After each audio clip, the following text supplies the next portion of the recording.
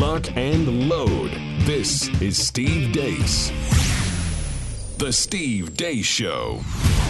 Greetings, happy Thursday. Welcome to the Steve Deace Show, live and on demand here on Blaze TV, radio, and podcast. Steve Deace here with Todd Erzin, Aaron McIntyre, and all of you.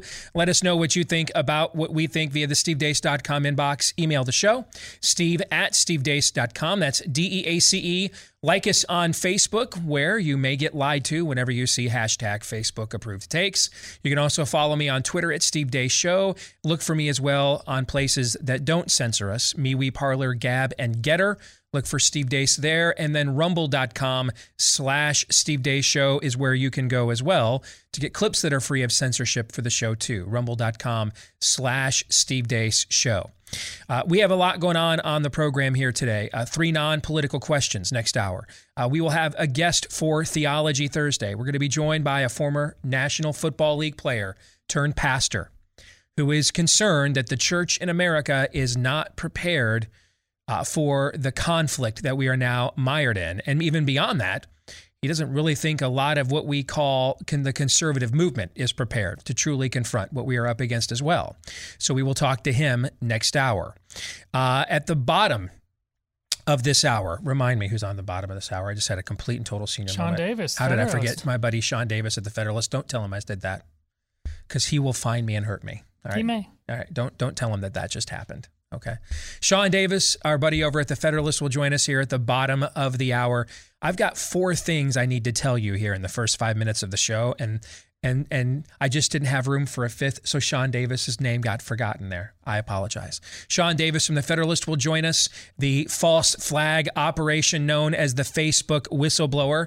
We will give you the deets on that coming up at the bottom of the hour. But yes, there's a few things I need to update you on right after I tell you about Rough Greens. And we've been telling you about Rough Greens for quite a while. It's the supplement powder that you mix in with your pet's food. And with that one simple act, you're probably restoring back the nutrition that was stripped out of your pet's food before it left the factory, for the same reason they do it to us. That's why we take so many supplements these days, because of the mass distribution, longer shelf life, etc. And within Rough Greens, you get the vitamins, minerals, nutrients, omegas, antioxidants, probiotics, missing from so much of that dead as a doornail store-bought food. But you might be worried that your dog won't like it. Well, here's one way to find out. We will give you that first 14-day Jumpstart bag for free. You just pay for the shipping, so you've got some skin in the game too, but the bag itself is on us when you go to roughgreens.com. That's RUFF for roughgreens.com, roughgreens.com, or you can call them at 833-ROUGH-DOG. All right, some things I want to update you on. First of all, our bonus chapter to Fauci and Bargain, Fauci and Booster, which we unveiled, was it a full week ago now? On how to push back on COVID mandates and why to push back on them, because they violate the Nuremberg Code and therefore they should be opposed and resisted by any peaceable means necessary. We are approaching 5,000 digital download copies of that sold, which is that's an outstanding total for a platform of our magnitude in just over a week. As a result, we are going to experiment with trying to put just that chapter into a hardcover edition that will be made available to you within the next week or so. All right. So if the digital download thing is not your thing, or you don't have a Kindle or anything of that nature, our publisher Post Hill has decided there is a pilot program at Amazon that allows you to take basically pamphlet-sized writings and put them into a hardcover. We're going to try to do that with Fauci and Booster, because, again, we just want to make this as readily available to as many people as we possibly can. And like I told you last week, it's 20 pages with 40 footnotes. I think my company makes about 30 cents per copy.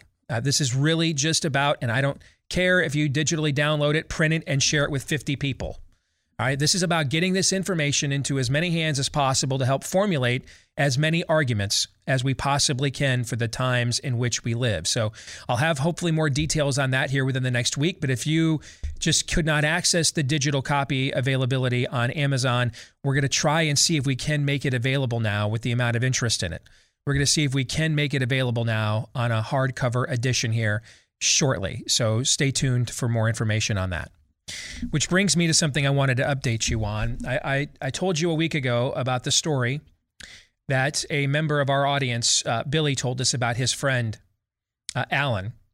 And Alan fighting for his life against COVID-19 in Virginia, 41, married with kids.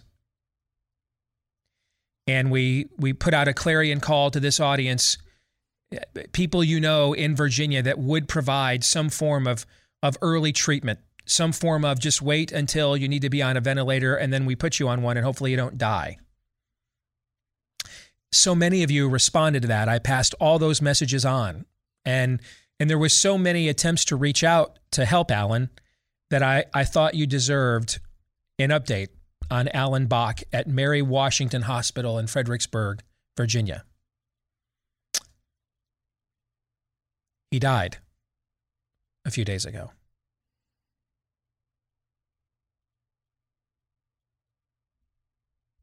He's not coming home to his family.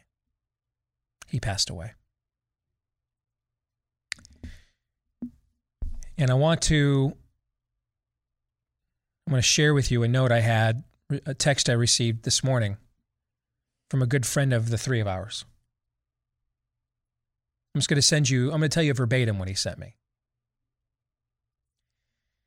His son's a college football player, by the way. My son, who's a college football player, was sick on Sunday, COVID positive, had to declare he was symptomatic. We started him on ivermectin, hydroxychloroquine, Z-Pak protocol right away with heavy vitamin C. He had already been given a strong daily vitamin D. The protocol kicked in less than 48 hours, probably closer to 36. He's had 2 negative tests since Sunday, and he's 100%. The coaches, the program is telling him that he must have had a false positive. He was symptomatic. He must have had a false positive because they don't know how to handle the fact that he was symptomatic and got better. So it just must have been, and they retested him twice since Sunday. And so it must have been a false positive. And our friend writes, victory for him, truly sadness for those caught in the system. He's got several roommates with him on the team, all of them inner city black guys that are suspicious of this vaccination program with him. And we hooked them all up with the exact same protocol stuff that we gave to our son just in case.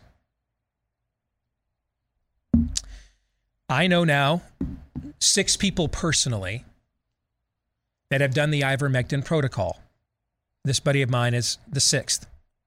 One of them, it didn't work. One of them, it made them sick.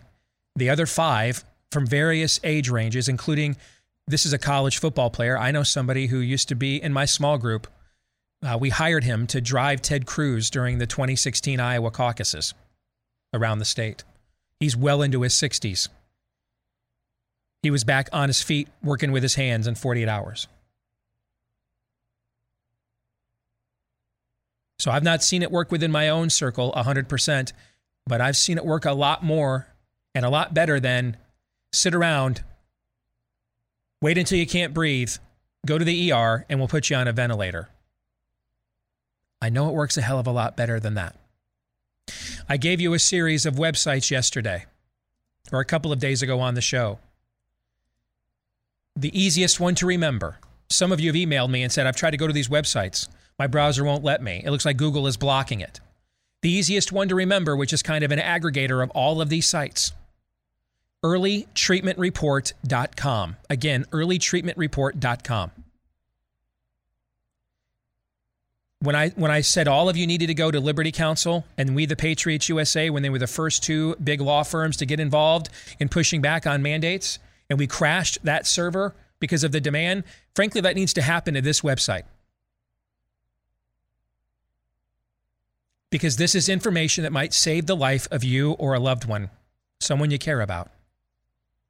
Nothing's 100%. Last I checked, the only thing 100% in this world is the death rate. That's been consistent fairly, with one notable exception since Genesis chapter 3. We're all going to die. So there is no magic elixir. There is no 100% cure to absolutely anything. But I do know this, between the data and what I've seen in my own personal life, the ivermectin cocktail works a hell of a lot better than go home, self-isolate until you can't breathe, come into the ER, we'll put you on a ventilator and just see what happens. Because we won't even give you the monoclonal antibodies now that they're rationing those. And you don't want to take remdesivir. That causes renal failure, and that's when it's not working and prolonging your hospital stay. So I know it works better than that. I don't know I don't know what the percentage of efficacy of ivermectin is. I've seen things from 40 to 75%. That's a pretty wide variance. I do know even if it's in the 40s, it's a lot higher than remdesivir, and now we're going to ration the monoclonal antibodies. I know it's higher than that. I know it's higher than just stick around on a damn ventilator. By the way, your wife and kids can't come see you in the hospital and die alone. I know it's a lot better than that. I've seen it in my own life. I know it is a lot better than that. Do not sit around here and allow you to be yourself and your family to be held hostage by this sick care system. Go to this website right now. Learn it, love it. Marinate in it. Go to all the links, become very familiar with it. earlytreatmentreport.com. I don't want to get any more emails like this.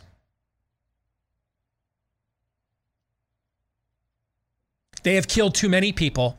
Too many people have died that did not have to. And it won't stop unless we make it stop. There's several other sites, but this is the easiest one. If you're driving, easiest thing to remember right now, earlytreatmentreport.com. Get to know it. And now here's Aaron's rundown of what happened while we were away. What happened while we were away, brought to you by Pfizer. Project Veritas is on the freaking roll. I work at a pharmaceutical company. I'm not an anti-vaxxer.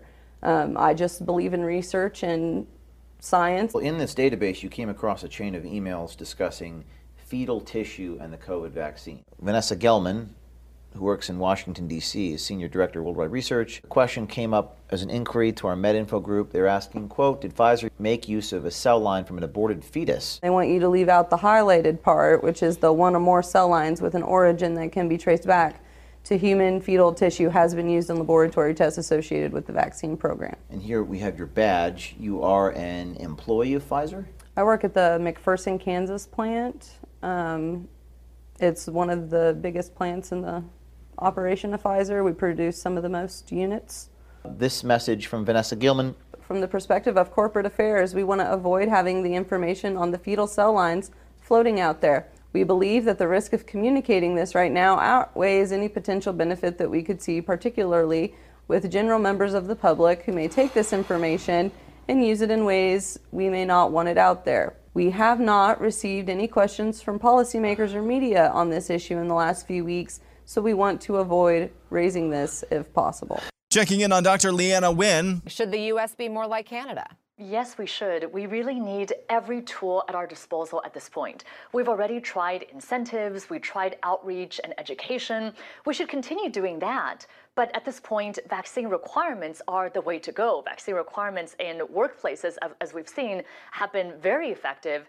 And I also think that for domestic travel, for interstate travel, for planes, trains, interstate buses, things that are within the jurisdiction of President Biden and the federal government, I really do think that it's time to put those requirements too. First, it's going to make plane and train travel a lot safer, but also, especially with holidays coming, it will be a powerful incentive for people to say, look, you can stay unvaccinated if you want, but you're not going to be able to travel to see your family. In completely unrelated news, in Germany, those who are fully vaccinated are wearing a yellow button to advertise their vaccine status. Denmark has joined Sweden in banning the Moderna COVID vaccine for young people, citing the same adverse side effects like heart inflammation.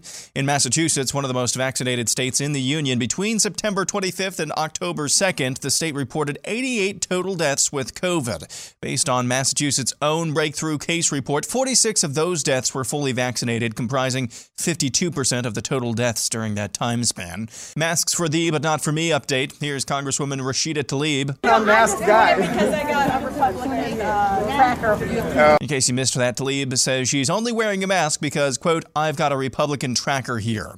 Healthcare is a human right update. At least one health system is requiring the COVID vaccine for critical organ transplants. UC Health in Denver confirmed this week organ transplant recipients and living donors must be vaccinated against COVID-19, quote, in almost all situations. The Florida Department of Health announced recently that during the first month of the school year, September, juvenile COVID cases and positivity rates plummeted, with no statistical difference between schools that require masks and those that don't.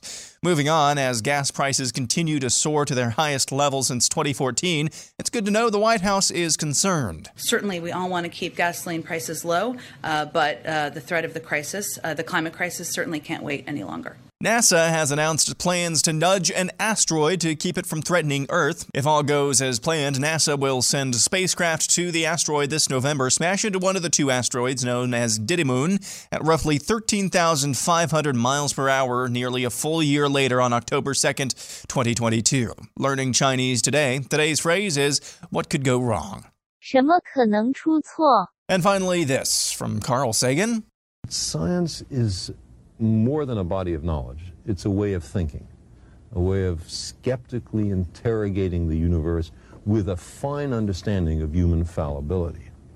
If we are not able to ask skeptical questions, to interrogate those who tell us that something is true, to be skeptical of those in authority, then we're up for grabs for the next charlatan, political or religious, who comes ambling along. And that's what happened while we were away. Aaron's Montage brought to you by our friends at Patriot Wine, where they get their wine from down in Argentina with some of the highest vineyards in the world, up to 9,000 feet, world-class, 90-point wine, deep within the Andes Mountains with families that have been doing this for going on 2 full centuries now. And they taste incredible. The three of us all have tried these, have a stash of them. A blackberry, dark cherry, leather, and smoke. Great with red meat, particularly a steak. If you want to try it now, great red wine from the 3rd highest vineyard in the world, not loaded with fillers and not inflated pricing either. You're going to get some of the best wine on the planet for half off today. No promo code necessary. If you wish to go to PatriotWine2021.com, that's all you have to do. You don't need a promo code. You'll get half off some of the best wine in the world today. PatriotWine2021.com. Again, that's PatriotWine2021.com. I don't even know how to respond to much of what is in Aaron's montage. I sort of feel like I'm drinking from a fire hose. No, a bazooka right now. I got up this morning, and the first thing I read, and I have linked it to the very top of my Twitter account. No way am I posting this on Facebook. But I've posted it on all my other social media accounts as well. There is a piece, and it's really long, I have to warn you. It's a very long piece over at American Greatness. It's basically detailing an interview with a guy who apparently is well known in psychiatry. I mean, that's my wife's field. She's a therapist. I should ask her if she's heard of this guy. Okay. But I won't even attempt to summarize it for you. I won't even attempt to. I will, though, share with you my reaction. You should just go and read this for yourself. Not very long ago. I mean, we're coming up on, the 3rd anniversary of the merger here between CRTV and The Blaze, right? Yeah. And we were the show that kind of launched that, right? Yeah. In October of 18. Okay, yeah. So right after the whole Brett Kavanaugh thing, basically. Even just a few years ago, I wouldn't have made it to the third paragraph of something like that. I would have thought, this is bat dropping crazy, and I'm out. I not only made it past the third paragraph, I made it all the way to the end. Found myself nodding my head affirmatively throughout much of it. And wanted more. I'm either very broken or very awakened. And maybe it's both. Maybe the latter is causing the former. There is, I'm not even allowed to tell you names. There is a private who's who network of conservative leaders and activists all over the country. And the group is spearheaded by the spouse of one of the most respected people and figures on the right in the last, would you say, 30, 40 years, probably? Sure. Okay. And I mean, this is a very secretive group where people can speak freely about what is going on. And I got invited into this about a year and a half ago. And I sent to the group the story from the London Daily Telegraph that we talked about yesterday. I shared with them what I shared with you on the show, what I thought it meant, and then maybe added a couple of things that I'm not quite yet ready to say on a broader platform. But I thought I was confident enough that they were possible to contemplate, that this group should at least consider it. One of the people in this group, who I worked with, by the way, on the Cruz for President campaign, I won't give you, again, I can't tell you any names. This thing's like top secret. Sent me back an email in response that said, and it just had one sentence: "This is effing crazy." That's what he told me. I wrote back to him, "I know. And crazy's where we live now. We live at the corner of, this is effing crazy, and this is bat drop wacky. We live at that corner. Now, that's where we live now."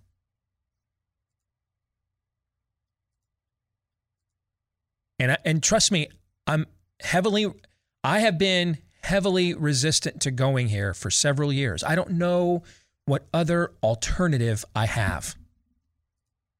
I got up this morning, and after reading this and contemplating, I can't believe I read this. I can't believe I got to the end of this. I can't believe I even think it's palatable, and I might even agree with most of it. I can't believe I'm going to actually share something like this. This portion of Scripture came to mind. Christ speaking to the religious leaders in Matthew.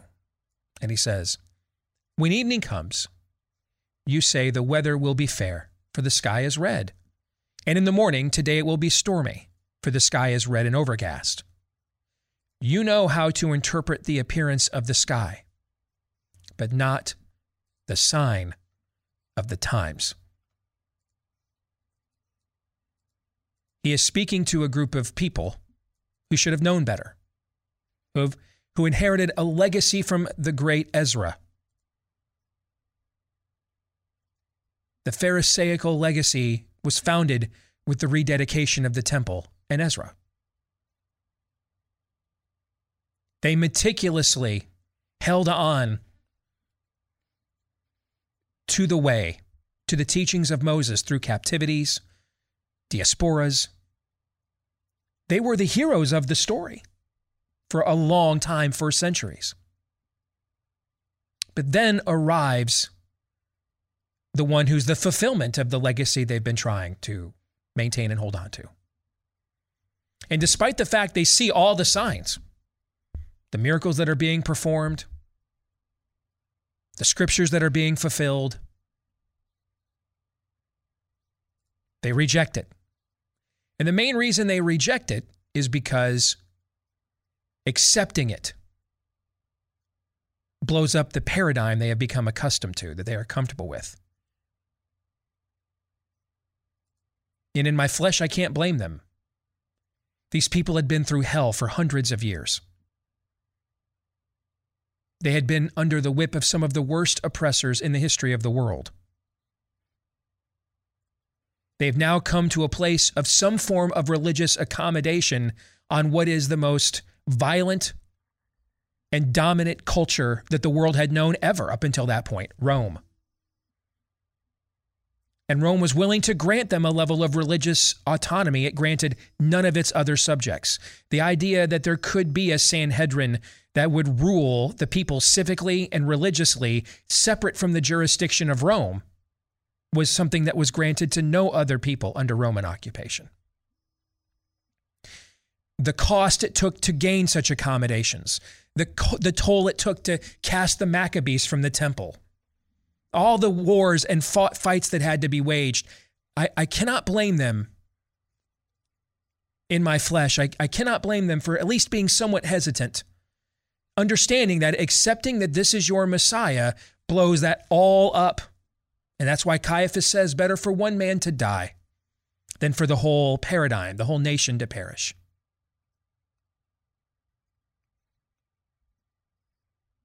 On the other hand, though, being that they were the keepers of the scrolls, so to speak, the keepers of the flame,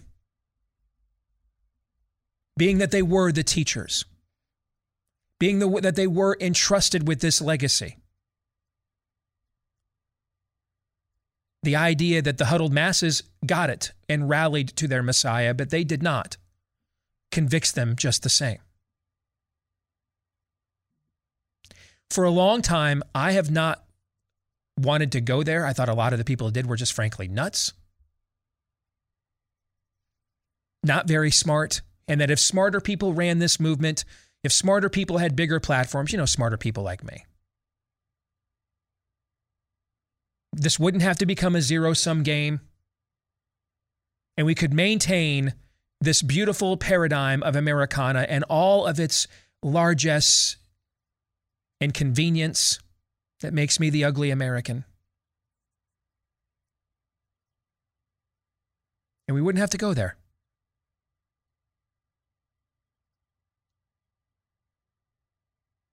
That's one hell of a Pharisee impersonation. I didn't want to accept the signs of the times. The cost was too high. Didn't want to accept it. It was going to cause me to rub shoulders with people I'm not comfortable with, frankly. Somebody sent me an email this morning. You and Alex Jones are saying the same thing.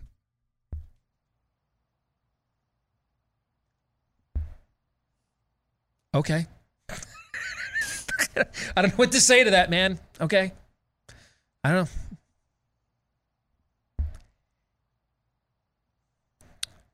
We need to understand the signs of the times. We are living in a moment in history that at the very least, the end of Western civilization and the end of American exceptionalism are on the table. To me, that's the lowest stakes we're playing for. Those are the low stakes. We could be playing for cosmic stakes here, like stuff of end times novels and movies. I think that's potentially on the table. It's just above my pay grade and jurisdiction. But at the very least, as somebody who's fairly knowledgeable on history and philosophy, the end of Western civilization and American exceptionalism, at the very least, we are playing for those stakes. And those, boys and girls, are big stakes on their own that will have a real human toll and cost, with more emails about more 41-year-old husbands who get a respiratory virus and are told there's nothing they can do. So just come into the hospital, get on a ventilator, be isolated from your family, and then never go home. More stories like that will be told. And so if you've been holding out here, not going there, as I did for the longest time,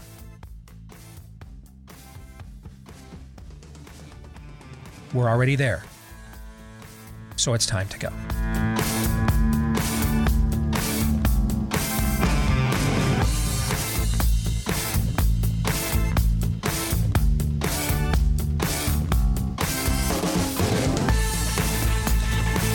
Now, If you take my advice and go read that piece over at American Greatness, that even a few years ago, I would have tapped out at the third paragraph and thought, this is bat dropping crazy. No way. And now I'm like totally enthralled and got all the way to the end. If you end up reading that piece, you might think to yourself, wow, there's probably never been a better time to call My Patriot Supply. And you might be right. You might be right. All right. Because whether it's now fuel prices, hey, last year in the 21st century, we had to ration toilet paper, which they're rationing again. In the 21st century, we tell people we have nothing to treat. With no leeches and copper bracelets available, we have nothing to treat a respiratory virus. Sucks to be you. Don't think that the day could not come. We have the highest gas prices we've had now since, the last time Biden was president. Don't think it couldn't happen with food. Because it could. So make sure you've got the peace of mind with food that is specially packaged to stay fresh for up to 25 years in proper storage with our friends at My Patriot Supply. Save $50 on their 4-week emergency food kit right now that gives you breakfast, lunch, dinner, drinks, even snacks. So up to 2,000 plus calories a day for you and everyone in your family. Right now, we won't send the Doom Prepper van down the street, in fluorescent pink to alert all your neighbors. You're a freak show. Just a discreet delivery. You make sure you've got the proper storage, and then you've got peace of mind to know if it couldn't happen here, happens here again, you are prepared. My Patriot Supply is where you want to go. Go to this website to go there. Preparewithdace.com to get this deal. Preparewithdace.com. Let's bring in our good friend Sean Davis from The Federalist. Good to see you, brother. How you been? Great. How are you? Good.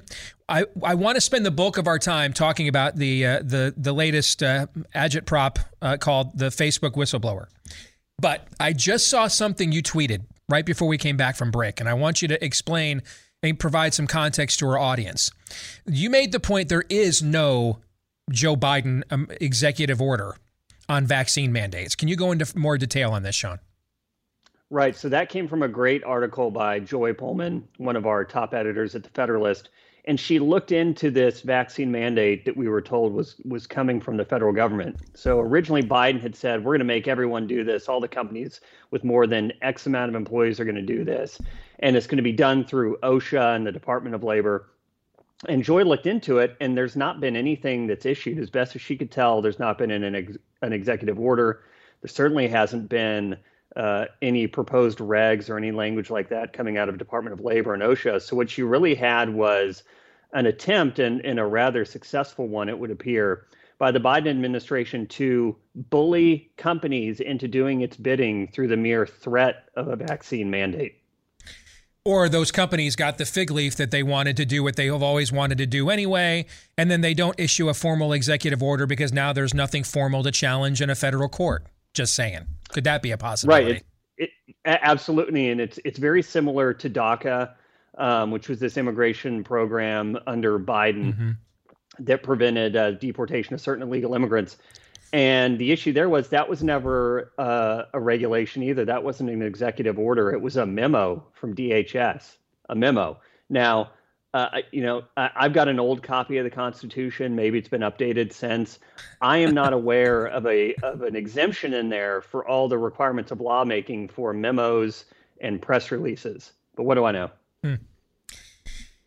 So the Facebook. Oh, one last thing on this: if you are trying to get a religious exemption right now from these mandates, the Pfizer video that Project Veritas put out last night to me would just seem to be.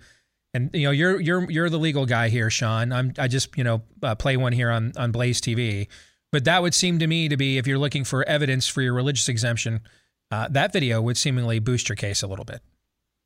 I think it would, especially with the evidence that Pfizer apparently tried to cover up, according to this whistleblower video, that fetal stem cell lines and abortion remnants were used in the development and testing of at least the Pfizer vaccine. That's pretty troubling.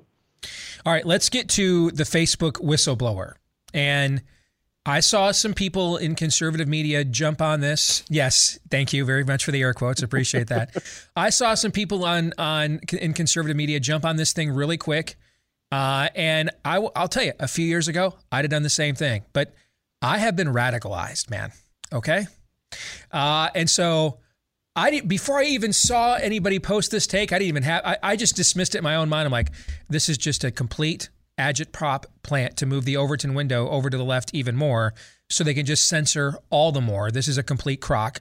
This is before outlets like yourselves dug into this woman's background and found all the donations she's made and everything else, how quickly they gave her a blue check mark, and this whole thing was completely determined. And I love the idea, and I say this as the father of 2 daughters I adore and I would kill you over without thinking twice about. But the idea that, well, they hurt women's self-esteem. I can't go on Facebook and declare who a woman is, Sean, okay? I cannot declare on Facebook what a woman is, all right? I mean, this thing this is such BS. So give us again the 411 on this one. So I actually was talking with one of my colleagues about this yesterday, that I have loved the reaction from the right to this fake whistleblower, because like you said, years ago, people would have fallen for it, but immediately everyone said this whole thing is an op. It's an information operation meant to give Facebook the external justification it needs, and to give regulators the justification they need to go and not actually tamp down on things that are actually dangerous with, drug trafficking and child trafficking and prostitution and all that kind of stuff that seems to happen on social media but never gets thrown off. But it's being used as a pretext to crack down on truly dangerous speech, namely stuff from conservatives that doesn't comport with the regime's preferred narrative for a given day. So what happened here was you have this completely fake whistleblower who's being run by the PR firm that was started by Obama's former deputy press secretary, and is the same PR firm that previously employed Biden press secretary Jen Psaki. She's being paraded immediately, just days after her allegedly stunning revelations before the Senate. She gets a blue check mark. And what's actually happening here is they're taking, how you give a dog a pill and you stuff it in some cheese or something, the dog will take the pill and not spit it out. Yeah, so the cheese in this case is the stuff talking about how it harms teens and kids. And yeah, of course it does, because it's evil. But the pill that they actually want in there, that they shoved into that cheese to get people to swallow, is the idea that Facebook really needs to be censoring political speech more, because it's political speech that's dangerous. That's what's really going on. It's an op meant to bully Facebook and provide it justification for cracking down even more on people on the right who say things about politics that our unelected tech oligarch overlords don't agree with. Sean, as you were laying that out, the thought occurred to me that this is the same story as Biden's vaccine mandate that doesn't exist, that I just asked you about. This is the same thing. I mean, this is an attempt to create a public event of pressure to get an outcome you want upon private industry. Isn't this the same exact tactic? It is. It's also the same thing from Alexander Vindman, who tried to run a completely bogus impeachment against Trump, against the fake whistleblower who he protected, who many people believe is Eric Ciaramella. It's people who are playing a role, you might call them crisis activists, in order to create a narrative so that the media and their allies can push an agenda that they want to foist on you. And my friend Lee Smith wrote a great piece several years ago talking about the Arabization of American media. So this is a guy who's very well versed in the Middle East. And he said over there, when you read newspapers and news accounts, you're not reading for facts because it's all nonsense. You're reading to figure out what a particular faction wants you to be doing or thinking in a given day. And when you talked at the beginning of how you knew this thing was an op from the beginning, that's because we are now being forced to consume news, not to find the information that's on the surface, because we know so much that's false, but to figure out what's the underlying agenda of the person pushing this. Yes. And by the way, for those of you that recall, when Aaron took his paternity leave, we did those specialty themed shows. The show we did on that piece, The 30 Tyrants, that was also written by Lee Smith, the name that Sean just invoked. So he gets double credit for that too. But this goes to why I don't even return. And I did tons of interviews with New York Times, Washington Post, 50 plus appearances on MSNBC. I don't return any calls from any of these people anymore. It's because we've gone from bias to malfeasance. Like, I understand you've got a political narrative, but at the or a political bias, but there would at least be some attempt to get the objective information out first before you put your spin on it. That doesn't exist anymore. We just go right to the spin. We just dial this puppy up to 11 right away and blow the amps out. I mean, this is just all narrative all of the time now, Sean. That's right, because we actually don't have a functioning journalistic industry or news media anymore. What we have are information shock troops working on behalf of the DNC, of the Democrat regime. It used to be 20 years ago, 30 years ago, we would complain about bias. We'd say, I don't really like the words that Peter Jennings used, or, Dan Rather, he seems to be kind of cherry picking stuff. But it was always about their bias, about their slant, about their lean. There's no bias anymore. It's just outright corruption and propaganda and agitation on behalf of one particular party. That's it. We don't read the news anymore because the news media doesn't produce any. All it does is produce agitprop. To that end, I keep track of this stuff and have for years. Quinnipiac was the 4th worst poll in 2020 for inaccuracy. The 4th worst.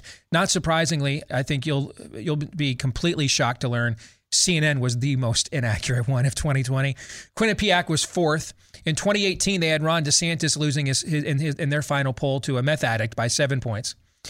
And yet they came out with a poll looking comprehensively on public thoughts on the Biden presidency. A majority of people don't think they're competent, an approval rating in the 30 percentile. And so if that is making it through what is a fairly well-established plus D bias within the Quinnipiac polling mechanism, what are the real numbers then? They have to be just cataclysmically bad. And you're right, Quinnipiac was a terrible pollster. I think they had at one point Lindsey Graham being tied in his race in South Carolina. He ended up winning by like 10 or 11 or 12. I think they had Susan Collins losing by a huge number. I think she ended up winning by 9. It's not a good pollster because of its extreme pro-Democrat slant on it. So if they're showing independents disapproving of Biden by a 2-to-1 margin, I can't imagine how bad it is. And it's not just that. It's not just that 2/3 of people with no political agenda oppose him. They're opposing him in spite of the help that the media gives him every day, in spite of all the lies. They're seeing through the smokescreen. Can you imagine what the numbers would be if people were told the truth by their news media? Great place to leave it. That's a very, very thought-provoking question. Good to see you again, Sean. Thanks for joining us, brother. Take care. God bless. Thanks, Steve. You bet. Sean Davis over at The Federalist, brought to you by our friends over at Built Bar, the absolute greatest protein bar of all time. It tastes and has the texture of a candy bar, but the nutrition of a protein bar. The protein you're looking for, the taste you want and crave, all covered in real chocolate, loaded with protein and not loaded with fat, carbs, calories, and sugar. You're going to tell me it's too good to be true. Todd was sitting over here taking shots of vinegar for fun. How many months and months did you sit here and tell me it can't possibly be this good? Then you waited for the flavor to come out that you think is the absolute most difficult to replicate, birthday cake, so that you could give it the most difficult pronouncement trial that you could possibly give it, right? Sure. And even you had to eventually say, not bad, right? Oh, better than not bad. All right. So that's a ringing endorsement from Mr. Vinegar over here. All right. Vinegar is magic. I'm still waiting on that flavor, though. You can do it. I believe in you. A vinegar Built Bar. How about an apple cider vinegar Built Bar for the fall? Yes. Would you like that? I might even try that. All right, so if you want to give it a shot right now, yes, cookie dough is still available. Last I checked, that's their greatest flavor of all their great flavors, if you ask me. Promo code DEACE to get 15% off. Promo code DEACE at Built.com. BUILT, Built.com. Use the promo code my last name DEACE, get 15% off. Any reaction to the conversation that Sean Davis and I just had? Well, the only thing to say after conversations like that is to go back to my old faithful Sean Connery. What are you prepared to do? The press, they're enemies of the state. Without apology. Without apology. Yet, how many people, think, I hate their editorial board budget, right? But you still subscribe because you need their sports page or something like that. Don't you understand how much they hate you yet? I just don't get it. Don't you understand how much they hate you yet?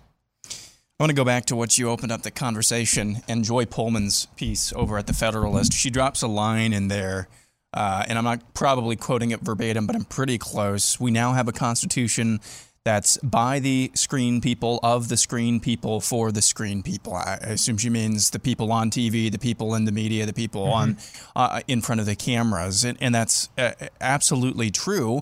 And you made the point, Steve, this Facebook whistleblower and the story about the vaccine mandate are really the same thing. There's nothing real here other than just pressuring companies into private companies into doing the will of the party, the will of the administration. There's also a similar story as well. Do we know yet if the Pfizer vaccine has been FDA approved? A future drug. Man, I thought the same thing. I was going to say, this sounds like the Pfizer vaccine approval that wasn't. A future drug under a different name that's basically the same thing, as of my knowledge, has been approved. The one that is Pfizer-BioNTech, as I am aware, still has not been approved by the FDA, but they still made a big deal about that, making it seem like, oh, well, we have an FDA-approved one now, taking away an excuse not to get vaxxed. Pretty soon... I have to soon? I have to think so people in 10 minutes see through this, but man, I've been wrong so many times about that. Why do you have to behave as a child if your parent excuses everything you do, no matter what they do? That's what's exactly. The press is whatever, do whatever, say whatever. We will make it work. We will sell it. We will pitch it. We will bend it. We will twist it. They don't have to be held accountable to anybody because the press won't be the press. That's why I thought Sean made a great point there at the end. I mean, they're carrying all the Alzheimer's infested waters for this guy they can. They've even done the big pivot from Afghanistan and to try to pick a partisan fight they thought would at least rally their own base, and the numbers just don't improve and continue to diminish all the more. That's why Biden's perfect for them. It makes all the sense in the world now why they all wanted Biden when we couldn't see it before. Theology Thursday's next.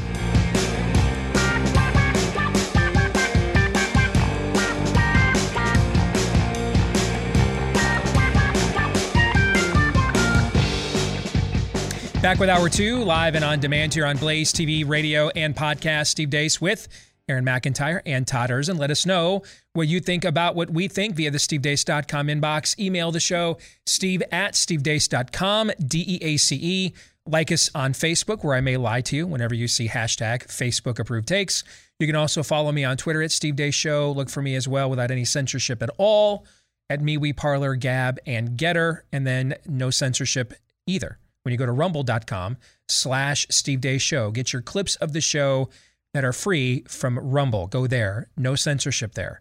Rumble.com/Steve Deace Show. If you're a podcast listener, we say thank you. You have played a huge role in the growth of our show, and we are so appreciative to you. If you've not yet done this, though, please leave us a 5-star review, hit subscribe, follow, whichever platform uses either one, wherever you happen to prefer podcasting from, and please do that. It helps to continue helping the show to grow, and we want to thank all of you, the thousands of you that have done both of those things for us here in just the last couple of years, so thank you. I want to say thank you to our friends over at Raycon as well, because they let me get in a cool dad moment earlier this year when my son Noah figured out that Raycon was one of our partners on the show and saw me trying out these new Raycon earbuds. And I could tell. He's like, hey, are those Raycons, man? I'm like, yeah. He's like, yeah, those are the good ones. And kind of gave me those puppy dog eyes. And they don't work quite as much, when he's 14 as they did when he was 3 and 4, But still every now and then, he's still my little dude and not the guy that talks like this and has a deeper voice than me and hairier legs. And so I could see the puppy dog eyes, and I'm like, would you like to borrow these? He's like, yeah, do you mind? I said, not at all. Todd and Aaron, that was approximately 6 months ago. Do you think I ever received those Raycon earbuds back? No. No, I did not. I've not. You've been played. Yes, this was a very long borrowing. Yes, that is ongoing, apparently. It's an indefinite one. All right. But if you want to see what is such a big deal about Raycon earbuds and why my son stole them, I'm sorry. indefinitely borrow them from me so that he could use them too. Right now, you get 15% off your Raycon order at buyraycon.com/Steve. That's buyraycon.com/Steve. These work whether you are listening to a podcast or listening to music at the gym. The noise cancellation on these, the fit in the ear, outstanding. You can't do better than Raycon. They come with a 45-day happiness guarantee. They start at about half the price of the other premium audio brands, but sound just as good. So take advantage of the discount right now. 15% off your order at raycon.com, R-A-Y-C-O-N, raycon.com/Steve. Well, I met this gentleman several years ago at a meeting called Council for National Policy, CNP. I've often referred to it as sort of the skull and bones society of the conservative movement, if you will. But Paul Blair, he played college football at Oklahoma State, played a couple teammates. He had, some guys named Thurman Thomas, Barry Sanders, Mike Gundy, Hartley Dykes, any of those names. Maybe if you're a longtime college football fan or pro football fan, any of those names ring a bell. He was drafted by the Chicago Bears and Mike Ditka, the draft after they won the Super Bowl as well. Played 5 years in the NFL. He's a pastor now. He's a cancer survivor, and he joins us here on our Theology Thursday. Paul, it's a pleasure to have you on the show, brother. How are you? Steve, I'm a big fan, of course, of yours and the show, and it's an honor to be on with you, and I'm doing well. Thanks for asking. That's very, very kind. Thank you very much. So before we get into why specifically we asked you to be on today, tell us a little bit about your pastoral endeavors and one of the things that you're seeking to do and have sought to do for the last couple of decades in organizing pastors around the country.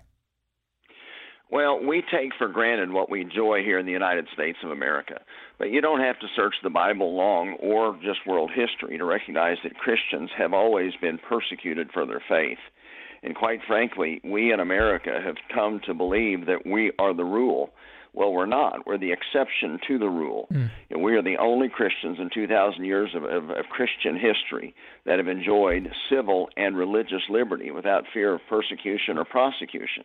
And if you go back and you look at the role that the pastors played, literally, from the landing at Plymouth by the Pilgrims, from the development of the states that we now know as Connecticut and Rhode Island, Massachusetts, and throughout the original 13, the role that a biblical worldview and the scriptures played in developing our form of government is critical. And those men, for the most part, had a comprehensive biblical worldview. And that's where we've gotten off track here in America. We have compartmentalized our faith to where there are certain things that we can talk about on Sunday mornings and other things that are taboo in church. Well, honestly, that's a form of Greek Gnosticism when we compartmentalize our lives into our secular lives and the sacred lives. And the reality is, from a Hebraic worldview, whatever we do, we're to bring glory to God. And if we actually believe, as most pastors would concede when they come out of seminary, they would say that, yes, God established 3 institutions on planet Earth. God established the home, God established the church, and God established this realm called civil government.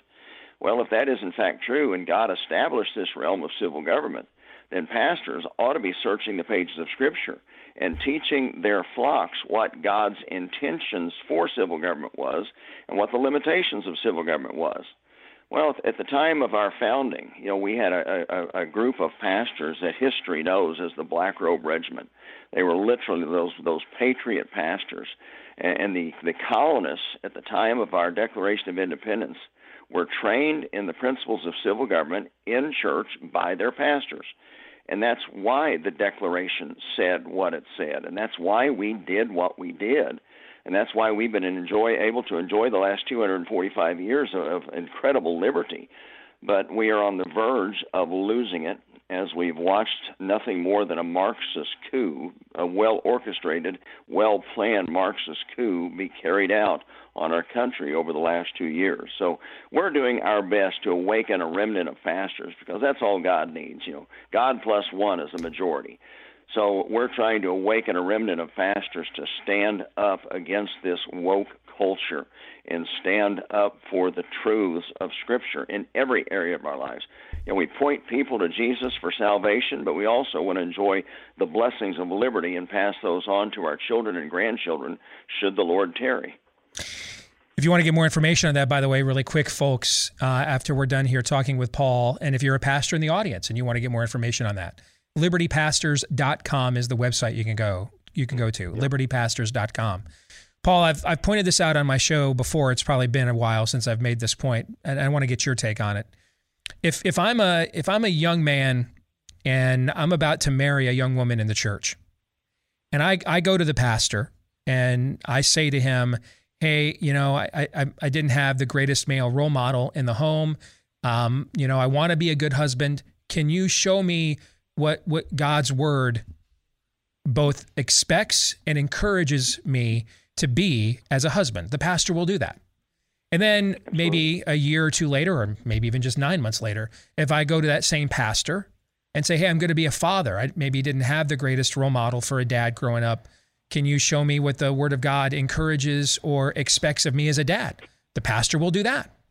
And then maybe a few more years go by and you've been successful in your job or in a business, and you've gone to that, you go back to that pastor and say, I want to be a good steward of the resources God has given me, you know, but I didn't come from money and I'm not really sure how to manage it and how to be responsible with it from a biblical standpoint. Can you show me what the Word of God expects and encourages me along those lines? And the pastor will do that too. But then a few more years go by, Paul, and now your kids are teenagers or maybe grown and out of the house, or you're going to be a grandfather, and you go back to that same pastor, and now you're concerned about the future and what you're going to leave behind for those kids. And you say, you know, I think maybe that God's calling me to run for office. Can you show me what the Word of God expects of me and encourages for me if indeed I were to get elected? How am I to behave in such a setting? What are those expectations? That same pastor who mentored you on how to be a good husband, father, steward, will then turn you over to some parachurch organization, or we don't do that here in the church. And I think the lack of discipleship here is what's killing us in just about, and more than just about anything else. Our people just are not equipped. And so that's when I run into guys who think, well, I can just do as the Romans. I can make all the same compromises. And then they're shocked to find out it doesn't work. It blows up in their face. Well, that's why, you know, if we just elect a few more people with R's after their name and they make all the same compromises and all the same silliness, the numbers never are right. There's never big enough majority. It can never get done. It's not a numbers game, brother. It's a worldview game. What are your thoughts? Oh, you're spot on. And see, we've gotten off track. The modern pastor coming out of seminary forgets what the Great Commission actually says. It says that we are to go and make disciples. Those are Christ followers. You know, I've even gotten to the point where I kind of shy away from the term Christian, because everybody identifies as a Christian anymore. But a follower of Christ means 24/7. Jesus isn't just the Lord of Sunday mornings. He's the Lord 24 hours a day, 7 days a week. And as followers of Christ, it should be demonstrated in my family, the way that I love my wife as Christ loved the church and gave himself for it, the way that I provide for my family and protect my family, the way that I train up my children in the nurture and admonition of the Lord, the way that my work ethic itself is a testimony to the Lord, my practice in economics. You know, Christian businessmen should be the men of the highest ethics and integrity, should be known throughout the community. Christian employees should be the first ones to the office and the last ones to leave. You know, not just men pleasers whenever the boss is watching. All these things are taught in Scripture. But as I said a little while ago, we practice a form of Christianity that looks very pretty on Sunday mornings or perhaps Saturday nights anymore, as pastors are busy trying to put fannies in seats. That's not what we're called to do. We're to preach the gospel and to make disciples. And if we did the job that we were supposed to be doing, we would see 180 degrees overnight in the direction of our country. And as you shared a moment ago, you know, we have fallen into the Marxist philosophy, the Marxist idea that the civil government is supposed to be the answer for everything. Mm-hmm. Well, the truth of the matter is, you know, in a biblical worldview, there are actually 4 realms of government. It begins with self-government, and there are certain things that are left up to me. Ultimately, it's up to me to make a decision whether I choose to bend my knee and follow Christ or not. Nobody else can make that decision for me. Also, into the realm of self-government is whether I choose to wear a mask or choose to take a vaccine. That's part of my personal decision. That's part of self-government. Then you've got the realm of family government.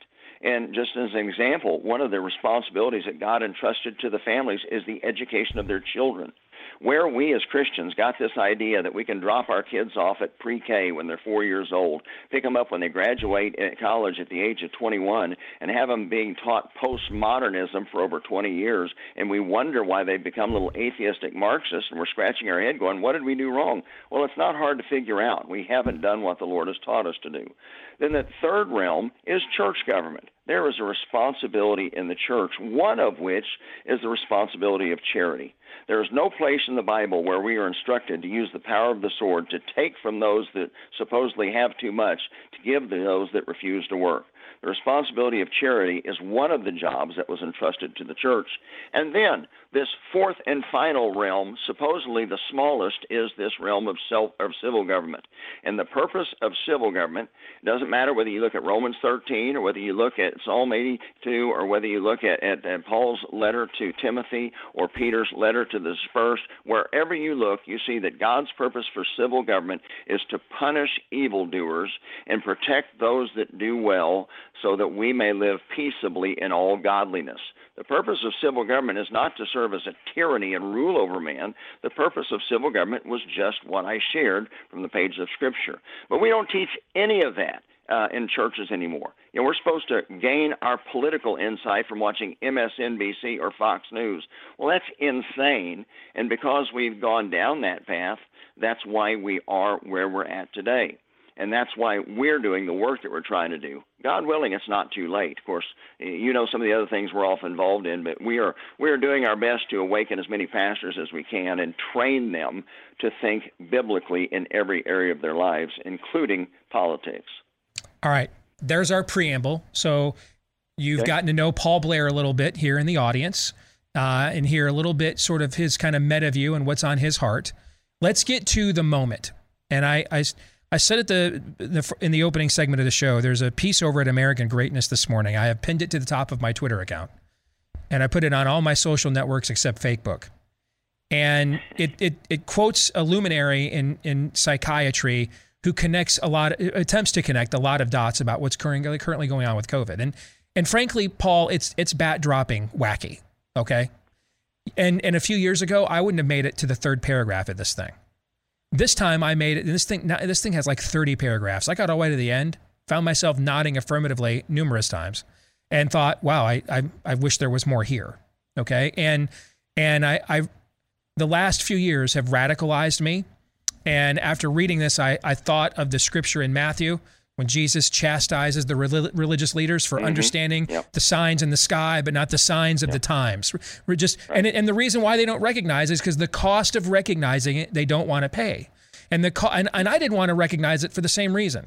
The cost of me accepting this level of radicalization was going to make my job a lot harder, my life a lot harder, my friend list a lot shorter, my anxiety a lot worse. You know, and so we, as human beings in a sinful state, we prefer to accept truth on the basis of, is it convenient for us, not whether or not is it objectively true.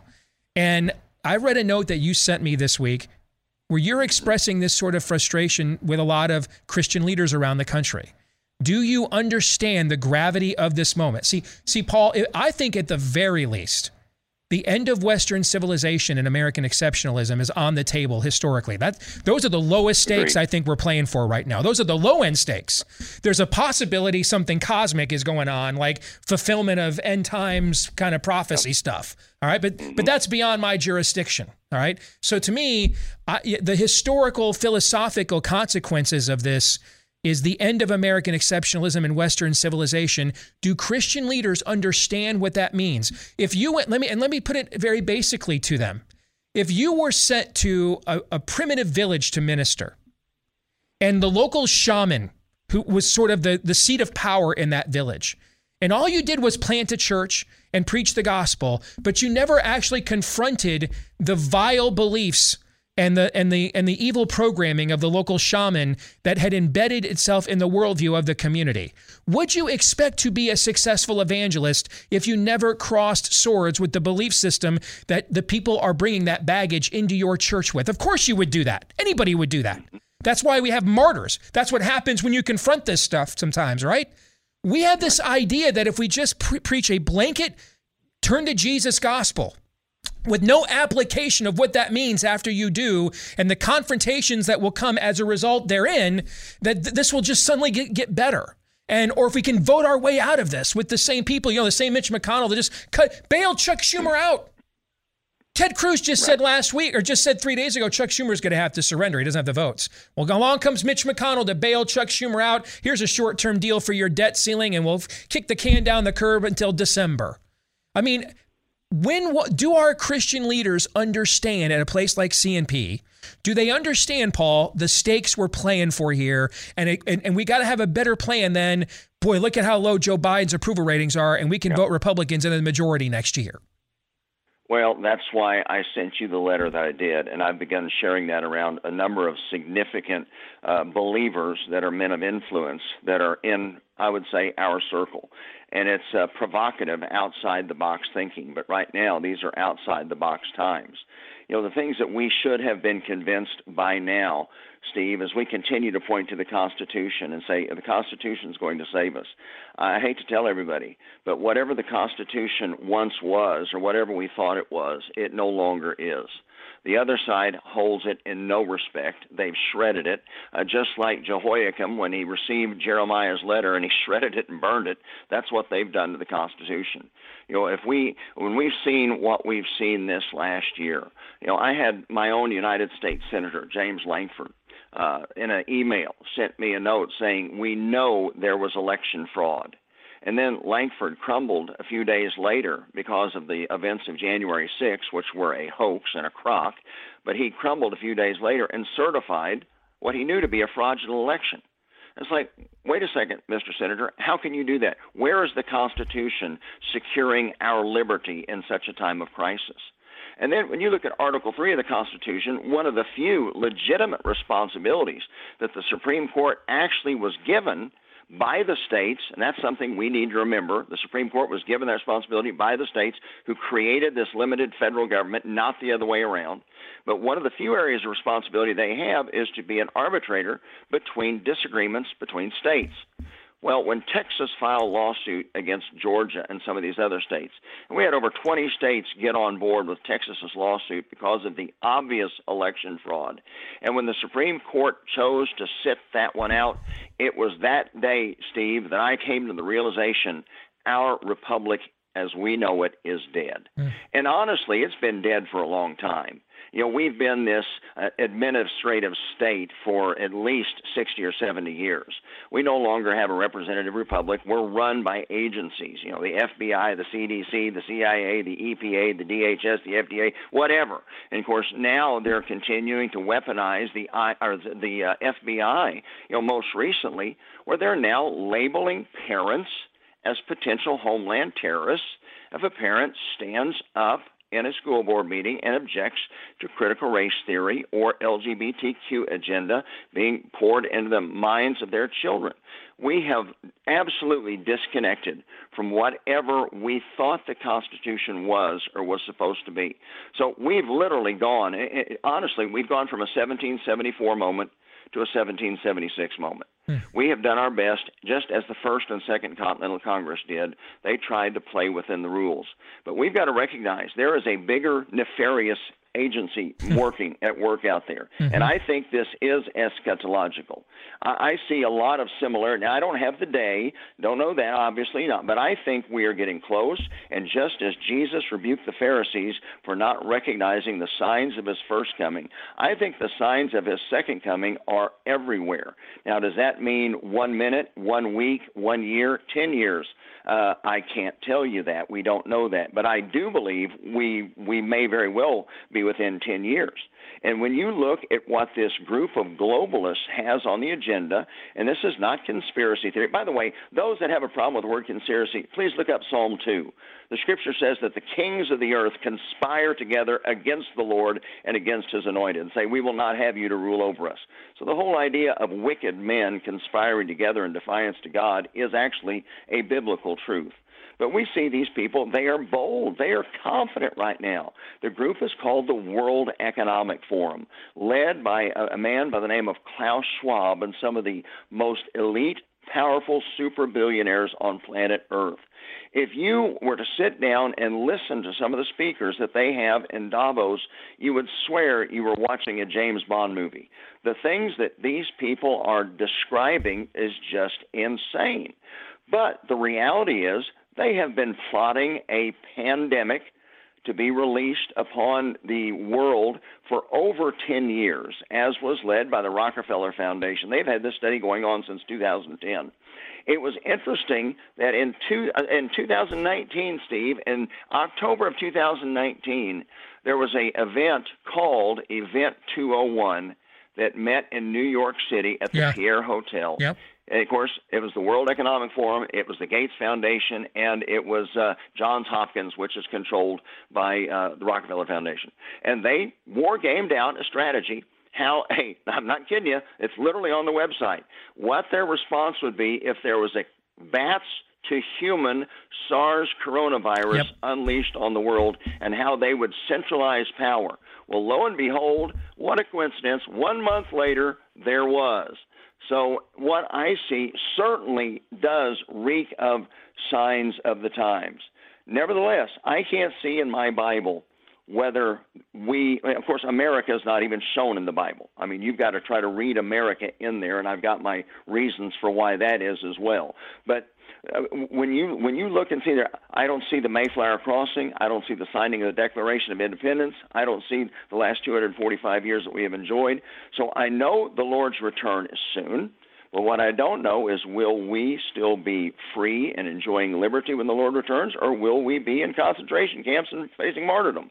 Well, I'm going to work my butt off to make sure that my kids and grandkids and the members of my congregation, which are a flock that I love and care for, and not only do I want to see them in heaven, but I want them to be in good health. I want them to be able to provide for their families. I want them to be able to sleep at night. I want them to be able to prosper while on this earth. I'm going to battle my tail end off to try to secure liberty for the next generation until the Lord comes again. I got about 2 minutes here, Paul. And again, libertypastors.com is where you can go to get more information on his network. I want you to take those 2 minutes. If there's pastors in this audience or people in this audience that want to encourage their pastors, all right, you've got 2 minutes to speak to a really large audience. What do you want to say to them, Paul? Well, I would say this. Paul writes directly to the church in the book of Ephesians, and we are told to have no fellowship with the unfruitful works of darkness. In fact, he says even more than that. He says not only are we supposed to break fellowship with them, but we're supposed to rebuke them, expose them, and stand against them. Well, we have this idea that Christians aren't supposed to be controversial. Where in the world did we ever come up with that idea? Jesus is still the most controversial name you can mention anywhere on the planet. Jesus was so controversial that they crucified him. You read in the book of Acts, everywhere the Apostle Paul went or any of the apostles went, usually a riot broke up. They wound up in jail or being chased out of town. That's what happens when you shine the light of truth into the darkness. The dark world doesn't want to see the light, but it's our responsibility to stand boldly with the Lord Jesus and these other men's shoulders whom we stand upon. God has put us here for such a time as this. It is no accident that you are on the radio or on television right now in 2021. It's no accident that I'm doing what I'm doing with Liberty Pastors here in 2021. God has put us here for such a time as this. May we be men and women of courage, and may we, just like Shadrach, Meshach, and Abednego, say, our God is able. Whether he chooses to rescue us or not, don't know. That's his business. But we will not conform. We will not bow the knee 1 inch. We will stand for the righteousness of truth, and we will stand for the truth of the Holy Scriptures. Again, folks, go to the website, libertypastors.com, plural, libertypastors.com. Pastor Paul Blair. Paul, way too overdue having you on. Thank you for being our guest this week on Theology Thursday and for your encouragement and inspiration, brother. We appreciate it. Thank you very much. All right. God bless. My pleasure, buddy. Love you guys. Take care. Thank you. Any thoughts or reaction to that conversation? Well, I thought about Marvin Olansky's book, The Tragedy of American Compassion, that I've cited many times on the show and well before we were at the bottom of this slippery slope. The fact that we have set all of these, as Christians, these default settings to our lifestyles. Where Pastor Paul is clear, where we've said like the gospel just clearly, and Steve, as your example of what you go to a pastor to talk for, but then when he says, whoa, where we just don't, but we all do that. We all do it. It doesn't apply there. I've done it in my own life. That's not really. This is somehow Western civilization, first world excuses. They've somehow transcended the gospel. Somehow they're value neutral. It's one of the grandest lies in all of human history. The Lord Nefarious himself counted on it to be able to do what he's done to us. I look forward to that theme. I bet it's going to play out in some way, shape, or form in the book coming out as a movie, because my goodness, did we drink our own slavery from the fire hose. At this point in time, you're just a fool. You're just an abject fool if you think automatically, if your gut level reaction is there's no possible way. There's no possible way we're approaching the end times. You're also a fool if you think that it's going to happen necessarily tomorrow. We're still living in that in-between time. I will tell you this, though. There's a heck of a lot just with the global scale of what we've seen over the last 2 years. It seems to be a heck of a lot more signs than there were, let's say a hell of a lot more signs than there were a couple of years ago. 3 non-political questions are next.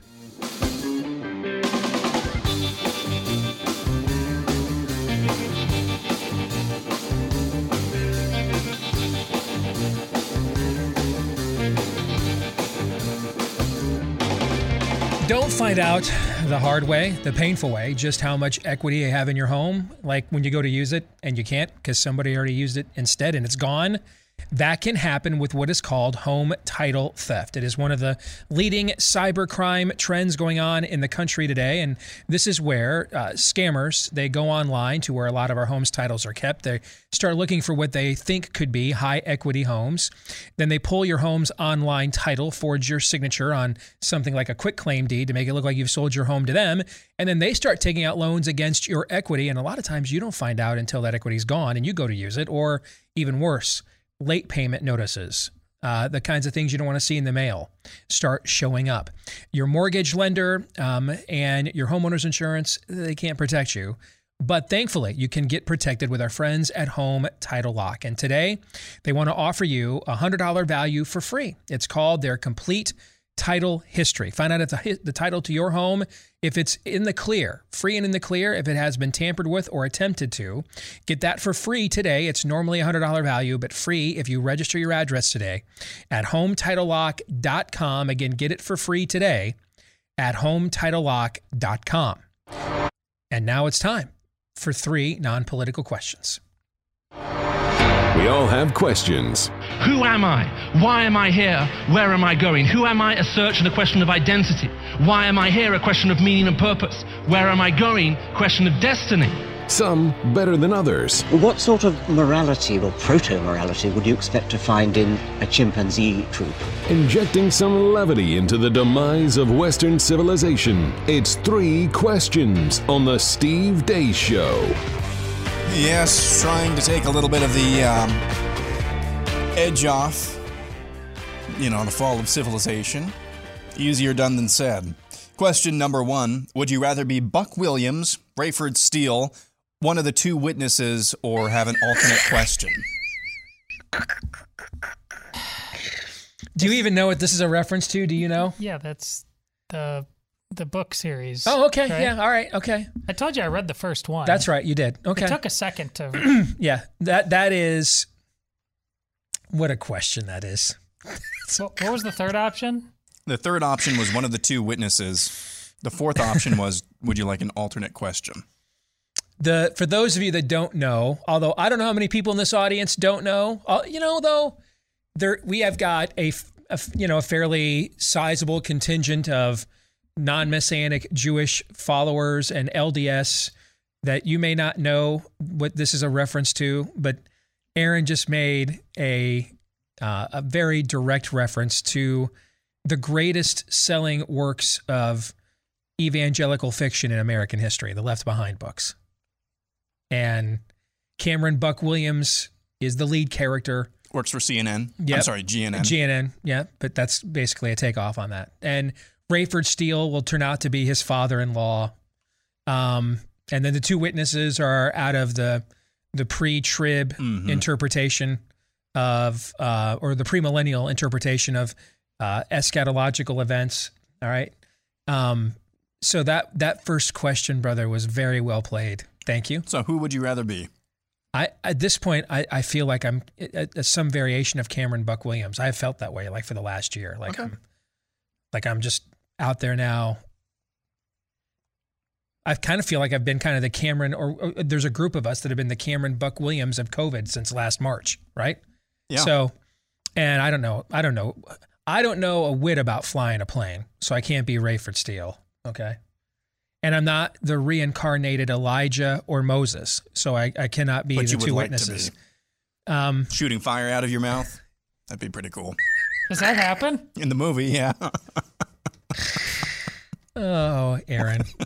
During the break, we're back in the break room, and he says, in his very monotone, deadpan delivery, I really think you're going to like this first question. And I said, I'm looking forward to it. I had no idea what was coming. But then again, that was such an obvious play. I would have never gotten it if you asked me to guess in a million years. But very well done. Well played. I'm Catholic. Okay. Question number 2. Speaking of, well, not at all. Besides your own favorite team, if you could be the owner and general manager of any NFL team, which team would you choose and why? You know what? I'm going to go... No, I can't. As much as those are the prettiest uniforms of all time, and I would just love to look at them every single weekend, they're in California. So no, that's going to be a no from me, dog. I'll go to my first favorite team. The team that I originally fell in love with when I first fell in love with football, watching fat, bloated, single-barred face mask with acne, Vegas? Jim Plunkett with the Raiders, the greatness of the Raiders. Yeah. Because they also have some beautiful jerseys and beautiful uniforms. And I think I'm going to go with the Vegas Raiders. That's who I would go with. So, yeah. NFL team. Mm-hmm. Oh, gosh, I don't know. Don't you have to choose the Cowboys? Why? I mean, there's just... that team has been pretty mediocre for a long time now. But as you talk... one playoff win since they got rid of Barry Switzer, I think it is, right? But the power of the helmet... Yeah. I get it. The Raiders have a pretty powerful brand as well. I agree. But I hear you. I mean, you're still talking about maybe the most valuable, other than the New York Yankees, sports franchise in North America. So yeah. I don't begrudge that at all. Not at all. I mean, the first actually customized jersey of a player I ever owned as a kid was Danny White. Really? Yeah, that's the first time I owned a team jersey was Danny White, and I was upset. Danny White. Because, and I got to meet him many years ago in my sports media career when he was coaching, I think, the Arizona Rattlers in the Arena Football League, and I was covering the Barnstormers in Iowa here. But I was upset because my dad, Dave, who grew up in West Michigan in Battle Creek, he was rooting for a guy named Gary Hogaboom.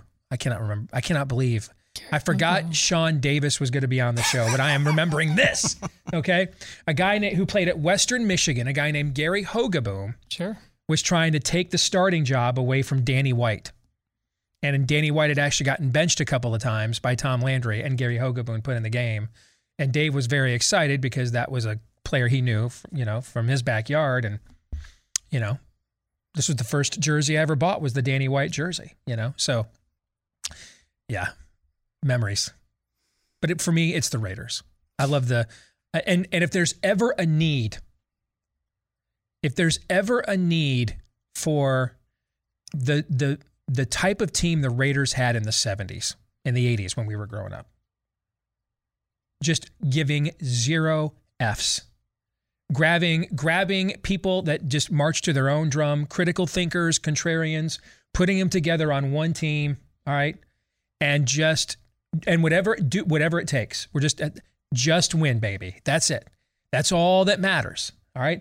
That's all that matters. If there was ever a time for America to rally around a team with a brand and a legacy and a heritage like that, would now not be the time? Would now not be the time? Indeed. You got me thinking now I need to change my answer. Yeah. I'm going with the team formerly known as the Washington Redskins. Oh, that's a great answer. So you can name them. I might even like your answer better, actually. They're actually going to sit there and keep it the Washington football team, I guess. But I would have a poll every year of which woke mascot. I would just troll DC with the football team all the time. I love that idea. Yeah. That is a great idea. So the Washington Brandons. How about that? Yes. Would you? We're going to do an overtime today about a poll we asked our audience. So let me poll you. Okay. Would you bring the name Redskin back, or would you use the idea that I had? If you're going to rename them, call them the Washington Republicans. No, I think I'd just keep it because they're not serious about winning. But I would every year I would act as if it's up for grabs again with the new poll. And again, it would there's so much new stupid there. It would be, do you want us to be named the Brandons this year, or the pronouns, or it would be great. I would be a legend. Okay. I think for me, when I was a kid, my favorite or second favorite football team was the Tennessee Titans, just because my sister-in-law is from there. And so she was a fan. And I don't know, if for nothing else, their stadium is not that great, but good grief, if for nothing else, they have some of the most underrated uniforms in the NFL, in my opinion. Who's that again? The Titans. Oh, their uniforms are pretty. Question number 3: if you were a rapper, oh boy, what would your stage name be, and what stage name would you give your cohorts if they were rappers?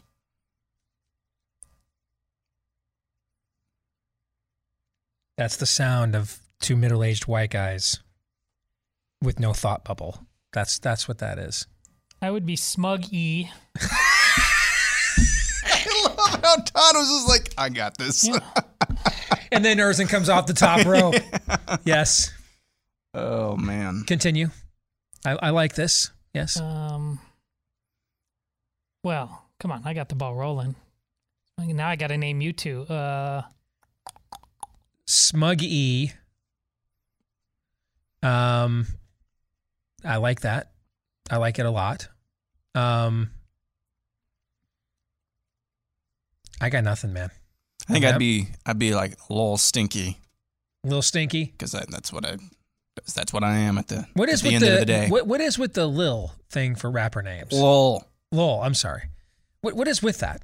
Can you help me? No. What is that?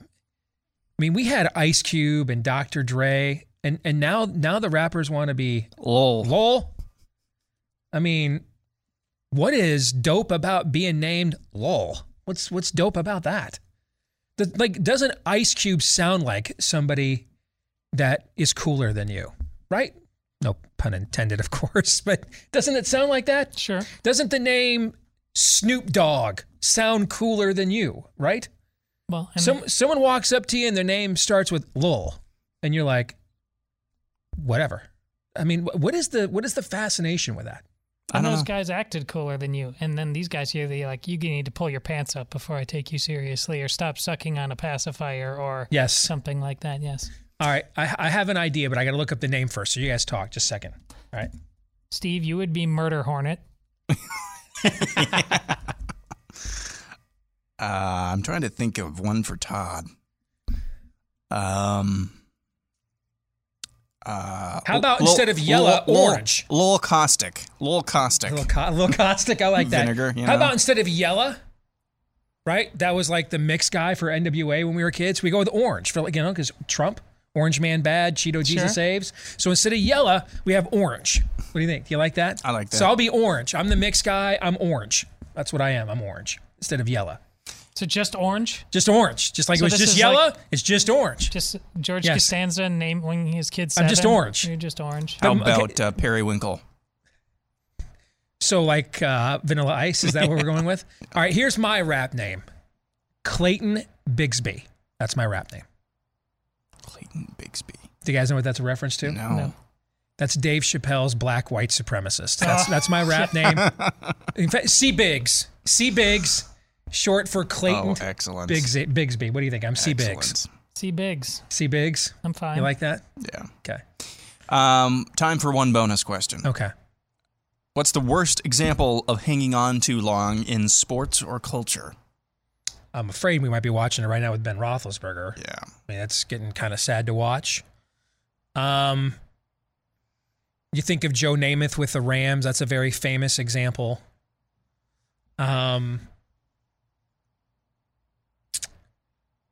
I mean, gosh, I'm going to get more emails about that. But the list of boomer bands and actors, I'm struggling to come up with one because I can come up with 300 of them. I mean, that refuse to take, the country time and the shuffleboard and go play some Texas Hold'em with their winnings. So I'll say, for now, I'll say Roethlisberger because it's kind of getting really sad to watch, and it's in my immediate thought process. Does it have to be a person? Can it be a thing? Yeah. Well, then it's instant replay. Oh my goodness! Of course. I thought I had formed 4 perfectly crafted questions. Here's my answer. In fact, I think I just came up with a better answer. And I do too. Bruce Jenner. Yeah. Oh, there's a good one. I like that. Actually, I think this is straight up. I think it's Muhammad Ali. I thought about that too. Because I think Muhammad Ali is very much a construct, but he was also an amazing human being. Mm-hmm. And because he hung on too long in the ring, look, his brain was mush for much of his life. Yeah. And I would have really been interested in seeing what he would have been like, what he had to say if he rejected his handlers, because that man early on in his life, the Cassius Clay to Muhammad Ali, that's a construct. I mean, he was a strong man, an independent-minded man, but he was very much an independent man. The people decided they could steer if they just get him going in that direction and then let him go. You know who's probably the closest thing in our era to what you just described is Dave Chappelle, aforementioned. Just refuses to be controlled, basically. And sometimes you'll agree with it and sometimes you won't, but just refuses to be controlled. I watched about the first half last night of his new, now many of you, you will not be, it is uncomfortable. At times there's parts of comedy that I just don't find enjoyable, but he just keeps telling you, he says, he says it's my last one. He says, I'm going there. And he does. You got a million reasons to be stressed out these days, right? But receding hairlines, male pattern baldness does not have to be 2 of them. That's why you want to check in with our friends over at Keeps. They offer the same FDA-recommended hair loss treatments, but you get the generic version, so you're going to save tons of money, pay about half the cost.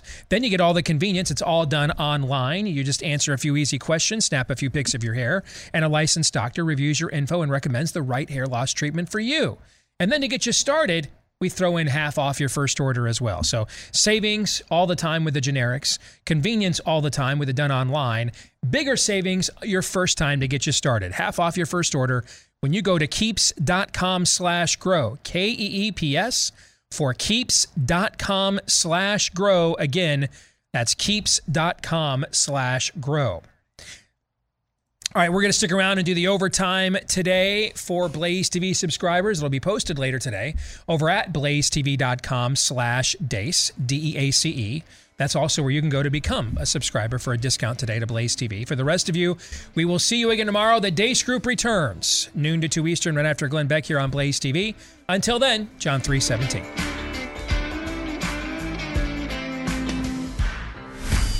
This is Steve Deace on the Blaze Radio Network.